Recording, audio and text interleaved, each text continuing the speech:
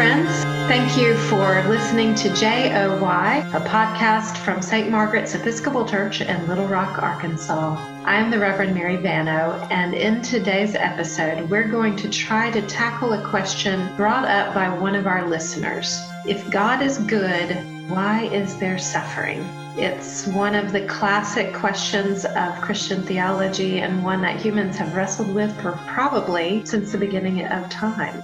For such a challenging question, I've invited my dad to be our co-host today. The Reverend Dr. Robert Surton is with us from San Antonio, Texas, where he and my mother have retired. Thanks for doing this with me, Dad. I'm really blessed to be with you and your listeners today, Mary. The question of suffering, or the problem of evil, as theologians speak of it, is a huge topic that can be approached from several angles. Dad, you and I are both essentially pastors. We are parish priests. You've been at it for 44 years and me for 17. So let's approach this question today less from the philosophical angle and more from the pastoral view, because I know you've been there many times, just like I have. A parishioner is given a catastrophic diagnosis, or their spouse is in chronic pain, or their child dies, and they come to you and ask, why? Why must I suffer? Why must my loved ones suffer? How have you responded in those times? Well, Mary, mostly I try to listen through that pain until they can describe their fears and anxieties that go with the suffering. As you and I both know, our family is no stranger to unexplained and unfathomable suffering. And for me, the worst thing is not being able to do anything to alleviate the suffering, much less to solve it. Helplessness in the face of someone else's pain and suffering is perhaps my biggest challenge. When I was in seminary, the fieldwork supervisor who shared a parish in northern Alabama was telling a story about a couple in his parish who had been trying for 4 or 5 years to have a child. They finally had a little baby. And one day when that child was about 2 years old, he was heading out to work and started backing the car out, and neither he nor his wife knew that this child had run out and was behind the car, and he backed over him. And so Harry went to the house as their priest, found them in their bedroom, actually sitting on the side of the bed. He sat down with them, and he couldn't say anything. Instead, he started bawling. He left ashamed because he had been absolutely no comfort to this young couple. A few days later, the wife called and said she needed to talk to him. And they came in, and he started apologizing for his failure. And they said, no. That was the best thing you could have done, to share our pain and suffering without saying a word. And so sometimes that's what we do. We empathize, we sympathize, we sit and suffer with the person and say nothing. That is so important. I, too, often struggle with just the helplessness of not being able to do something to just fix the situation. I want to make it better. But we're people of prayer, and so we know that prayer is powerful, that presence is powerful. It doesn't always feel that way because there's often not immediate gratification, but I think the example you just gave is really good because it reminds us that just being there is really important. What I often hear from people under difficult circumstances is God must have a purpose for this suffering. And honestly, I sometimes push back a little bit on that if I can do that compassionately, because sometimes I think that what people are saying when they say that is that God has caused me to suffer for the purpose of some important lesson or character development. And I have trouble with that idea, because if God is going around causing our suffering, then it's hard for me to also say that God is good. And that's the theological conundrum. So this is what I learned in seminary, that the problem of evil derives from what we believe to be true about God. Generally, we affirm that God is good and all-knowing and all-powerful, etc. But if God is all three of those things, good and knowing and powerful, then why should there be evil? We have to adapt our understanding of God in order to make that logic work. So one way to do that is to say that God is not actually all powerful, because in giving free will to human beings, God chose to turn over a significant amount of the power to us. So love is God's purpose, and free will is necessary for love to exist. Therefore, God limits God's own power, and human beings are responsible for introducing evil into that equation sometimes. That phrase that you quoted, God must have a purpose in his suffering, is also one of the phrases that grates on my nerves. When I came home from the prisons of North Vietnam and was on my way to Ascend Seminary, people would say that God saved me from death so that I could become a priest. I remember getting very upset with that, because there's a flip side to that comment. If God saved me, then did God kill my friends? So that flip side is that God did not save my 3 friends who died when we were shot down. The pilot had a wife and 5 teenage children. The co-pilot was a young black man who wanted to attend medical school because, as he said, my people need good doctors. And the gunner was to retire from 30 years of service in a few short weeks. So I rejected the idea that God had purpose in their suffering or in my living. But I did believe that since I had survived, I had a larger purpose, not only to be faithful to the call to the priesthood, but to live more faithfully as a memorial to my friends. Or a different approach is to nuance our understanding of the goodness of God, that God can both be good and allow evil to happen as long as there is ultimately a good purpose to come from that evil. And note that allowing evil to happen is different from God causing evil or suffering. In his little book, When Bad Things Happen to Good People, Rabbi Harold Kushner proposes that in the 6th day of creation, when God created human beings, he had to make a choice. He had to choose between being all-powerful and all-loving. By choosing to be all-loving, God cannot exert his divine power over the circumstances of life, the slings and arrows of outrageous fortune, because to do so would render us all puppets, unable to choose, doing every bidding of God's and not being able to love him in return.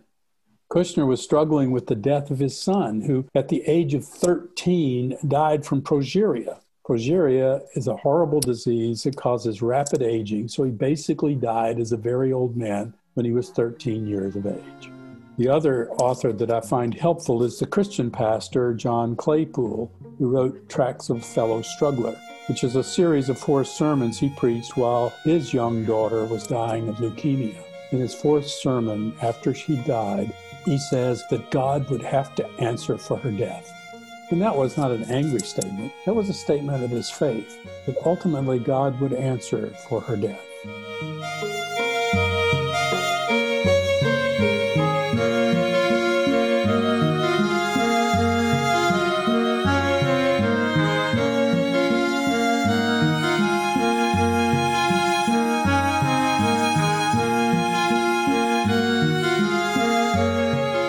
That God gives us the best answer to the question of suffering on the cross.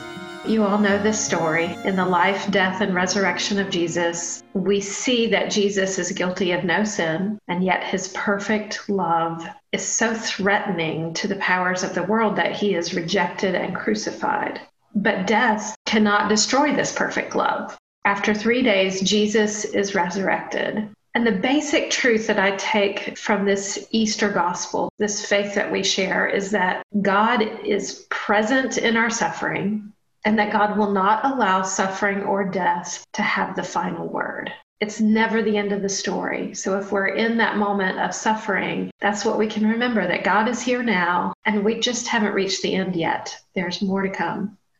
As St. Paul, who was chosen by the risen Christ to be the apostle, not just to the Gentiles, but to the world, said it well in Romans 8:38 to 39. And we all know by reading the story of Paul that he suffered a lot. And he says in Romans 8, "For I am convinced that neither death, nor life, nor angels, nor rulers, nor things present, nor things to come, nor powers, nor height, nor depth, nor anything else in all creation will be able to separate us from the love of God in Christ Jesus our Lord."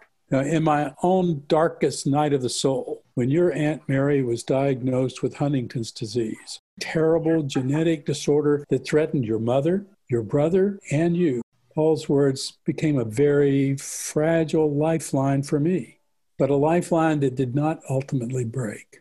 I was powerless, absolutely powerless to protect any of you, and there were neither diagnosis nor cure available. And we lived with that fear locked away in our closet of terror for a dozen years before diagnosis became available. And we discovered that your mother did not have that gene, and therefore you and Stephen couldn't have it either. Recently, as 2 weeks ago, one of my brothers withered and finally died from the effects of something called purine nucleoside phosphorylase, PNP. That's a lot easier to say, isn't it? Deficiency. He was a brilliant scientist, an accomplished university leader, a faithful Christian, and a loving husband and father and grandfather. When I last visited with him, while his mind remained sharp and clear, he could no longer stand or walk and could barely bring food to his mouth. Nearly 20 years ago, when my father was dying from prostate cancer, I was urging him to cooperate with the physical therapist so that he could remain strong to take care of my mother, who was stricken with Alzheimer's disease. He looked at me with fierceness in his eyes and said, "Son, your mother and I have a much better place waiting for us than this room in a stinking nursing home." He knew that nothing could ever separate them from the love of God in Christ Jesus. That verse is so important to me. I have it written on the wall of my office. And I agree. We in our family, with my Aunt Mary, with my Uncle Phil, we have known that terrible question of why. With those genetic diseases that cause degeneration from which there is no return. And you want to know why. You want to know, why are these loved ones of ours victims of such disease?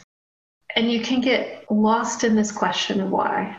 And we have just barely scratched the surface of the question. But honestly, I find that a much more important question for people of faith is not why, but rather, what are we to do with suffering? Suffering is a part of every human experience. So how can Christians respond faithfully when pain and evil come knocking at our door? As your grandmother would say to me when I was a young boy, if it doesn't kill you, it'll make you stronger. Something I never wanted to hear very much, or it builds character. I wanted to hear that even less. Probably said it to you growing up, though. Oh, yeah. Again, referring to Paul's writings, he talks a lot about athletics and how athletes must push their muscles to the point of pain in order to make them stronger so that they can finish the contest as victors. Athletes at every age and every sport trained hard in order to withstand the stress, bumps, and pains that come with the game. Your sons have known sore muscles, scraped skin, disappointment, and defeat as they practice baseball, basketball, and skateboarding. But each of those have made them incrementally better as they strive again to do better and to succeed the next time around. The same is true for warriors who spend months and years in physical training so that when the need arises, they can command their bodies to do what is necessary to defeat the enemy to win the war. When I was preparing to fly B-52s in the Vietnam War, I attended the Air Force's survival school in Washington State. There we learned escape and evasion techniques and spent several days in a simulated prisoner of war camp, confined, threatened, interrogated, demeaned, and fed on a very meager diet. The purpose of this minor suffering was to teach us to survive and to return with honor if we ever fell into the hands of the enemy and had to do it for real. So, some suffering can be instructive and build us up so that we can better survive the slings and arrows of outrageous fortune and be more useful to others as we grow, develop, and gain empathy for those who follow us. And while some suffering seems pointlessly tragic, like that suffered by your mother's sister or my brother, nothing will be able to separate us or them from the love of God in Christ Jesus our Lord.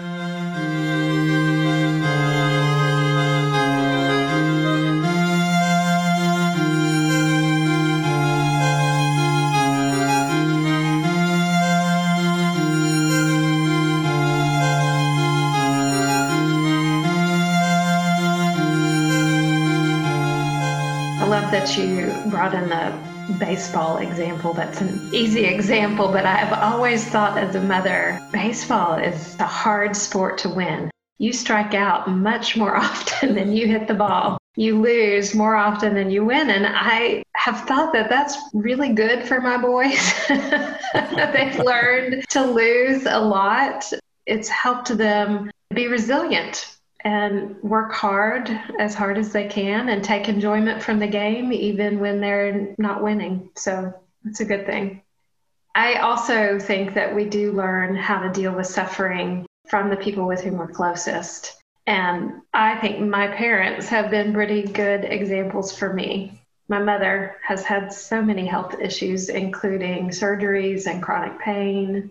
And honestly, it took me a really long time to figure out that she suffered so much because she's just always gone on. I remember when Stephen, my husband, had a herniated disc and he was in so much pain. He ended up having to have surgery. It was a really rough time for him. And Mom understood. She said, yeah, I've had like 12 of those. And I never knew how much pain she was in. Now, she does complain sometimes, and sometimes you can tell just from looking at her that she's hurting, but for the most part, her determination has kept her going. And she laughs easily and often. She doesn't let her pain prevent her from experiencing joy. I think that's important. And you, Dad, experienced a major life-altering trauma as a prisoner of war in Vietnam. And that trauma has echoed back over your lifetime, but I have always noticed how you look for God during those difficult times. You don't miss your morning prayer time. You stick with those disciplines. You trust God to get you through. You continue in your preaching. We can always hear how you have sought understanding, and it has carried you. No one wants to suffer, but I'm so glad that you and Mom have given me lessons about resiliency and faithfulness. Well, I'm sorry you've had to learn some of those lessons, Mom. Those are the ones I've taught you. You know, when I look back at Vietnam, it did have its moments of tragedy for me. And while those memories never really leave, my understanding of how God's hand works through them changes and enriches over time. So I go back to those memories, not some sort of recurring nightmare, but as a well from which I can draw the water of life, recognizing those themes of struggle and depravity and suffering, as well as the positive themes of survival, spiritual growth and redemption, and abiding friendships that were formed there and grow from there. I frequently refer to my POW experience as the gift that keeps on giving. Or God keeps giving gifts, right? I mean, that's the goodness that God has brought out of that suffering. And that's why we read the Bible more than once, because each time we approach it, we're approaching with a different set of eyes and a different set of circumstances, and God can continue to speak to us through those words in a different way than he did a year ago, or 3 years ago, or in our childhood. And so we go and look back, see what was going on then, what's the theme of my life where God is working today.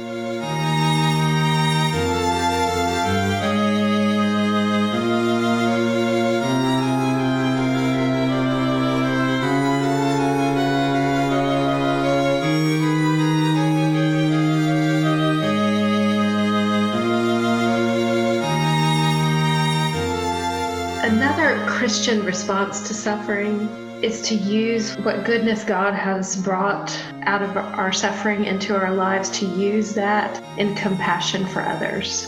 And you've done that as a priest working in parishes. You've also done that as you continued as a military chaplain. You've used your experience to bring comfort and healing to others. One of my big moments of suffering in life was when I lost a pregnancy. And that was so hard.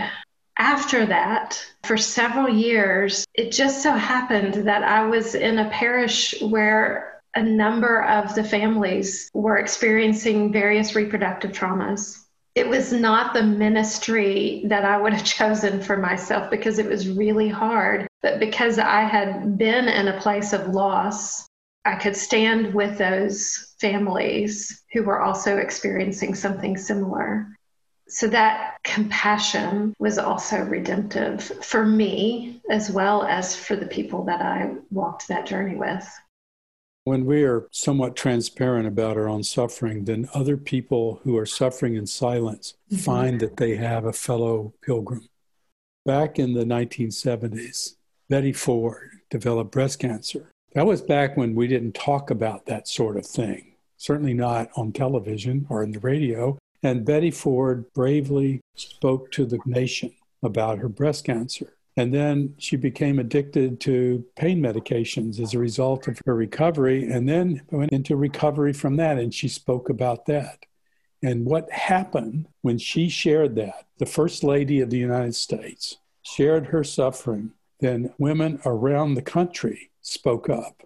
And then money got put into finding a cure for breast cancer. And now it's something that everybody anticipates is likely to happen. And the cures and the interventions are much earlier. And I think that one of the positives of understanding suffering, our own suffering, and sharing that suffering with others, not only opens the deep, dark horror closet that we all have, and discover the boogeyman's not really there, that there is light in there instead of darkness. And then we can find hope for recovery. It takes a long time sometimes, especially when we're tackling things like breast cancer or any other kind of cancer, or in your Aunt Mary's case, Huntington's disease. It takes a long time to get diagnosis and treatment, much less a cure. Who knows what COVID-19 is going to do to us as we share the current pandemic restrictions to our lives, to make us suffer, as we suffer a little bit with these restrictions, to be able to understand how other people who cannot get out of their homes all the time can be suffering, and what we can do to reach out to them to alleviate their suffering and to share the joy and hope of the future with them.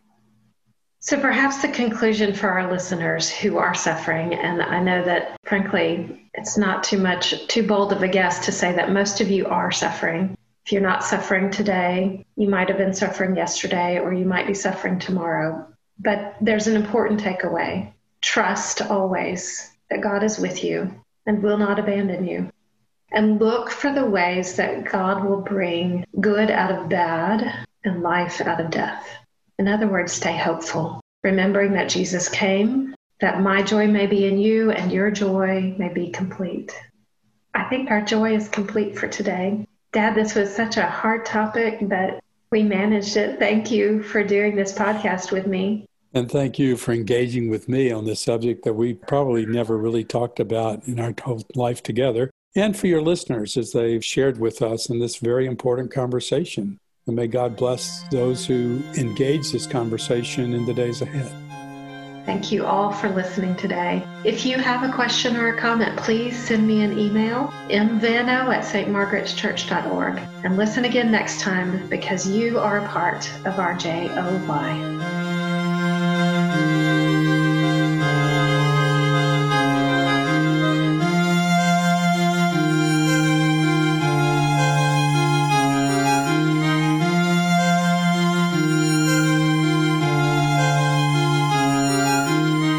This is a production of St. Margaret's Episcopal Church in Little Rock, Arkansas. Thanks to Stephen Bano, who composed and performed our theme music, and to Heidi Soul, our producer.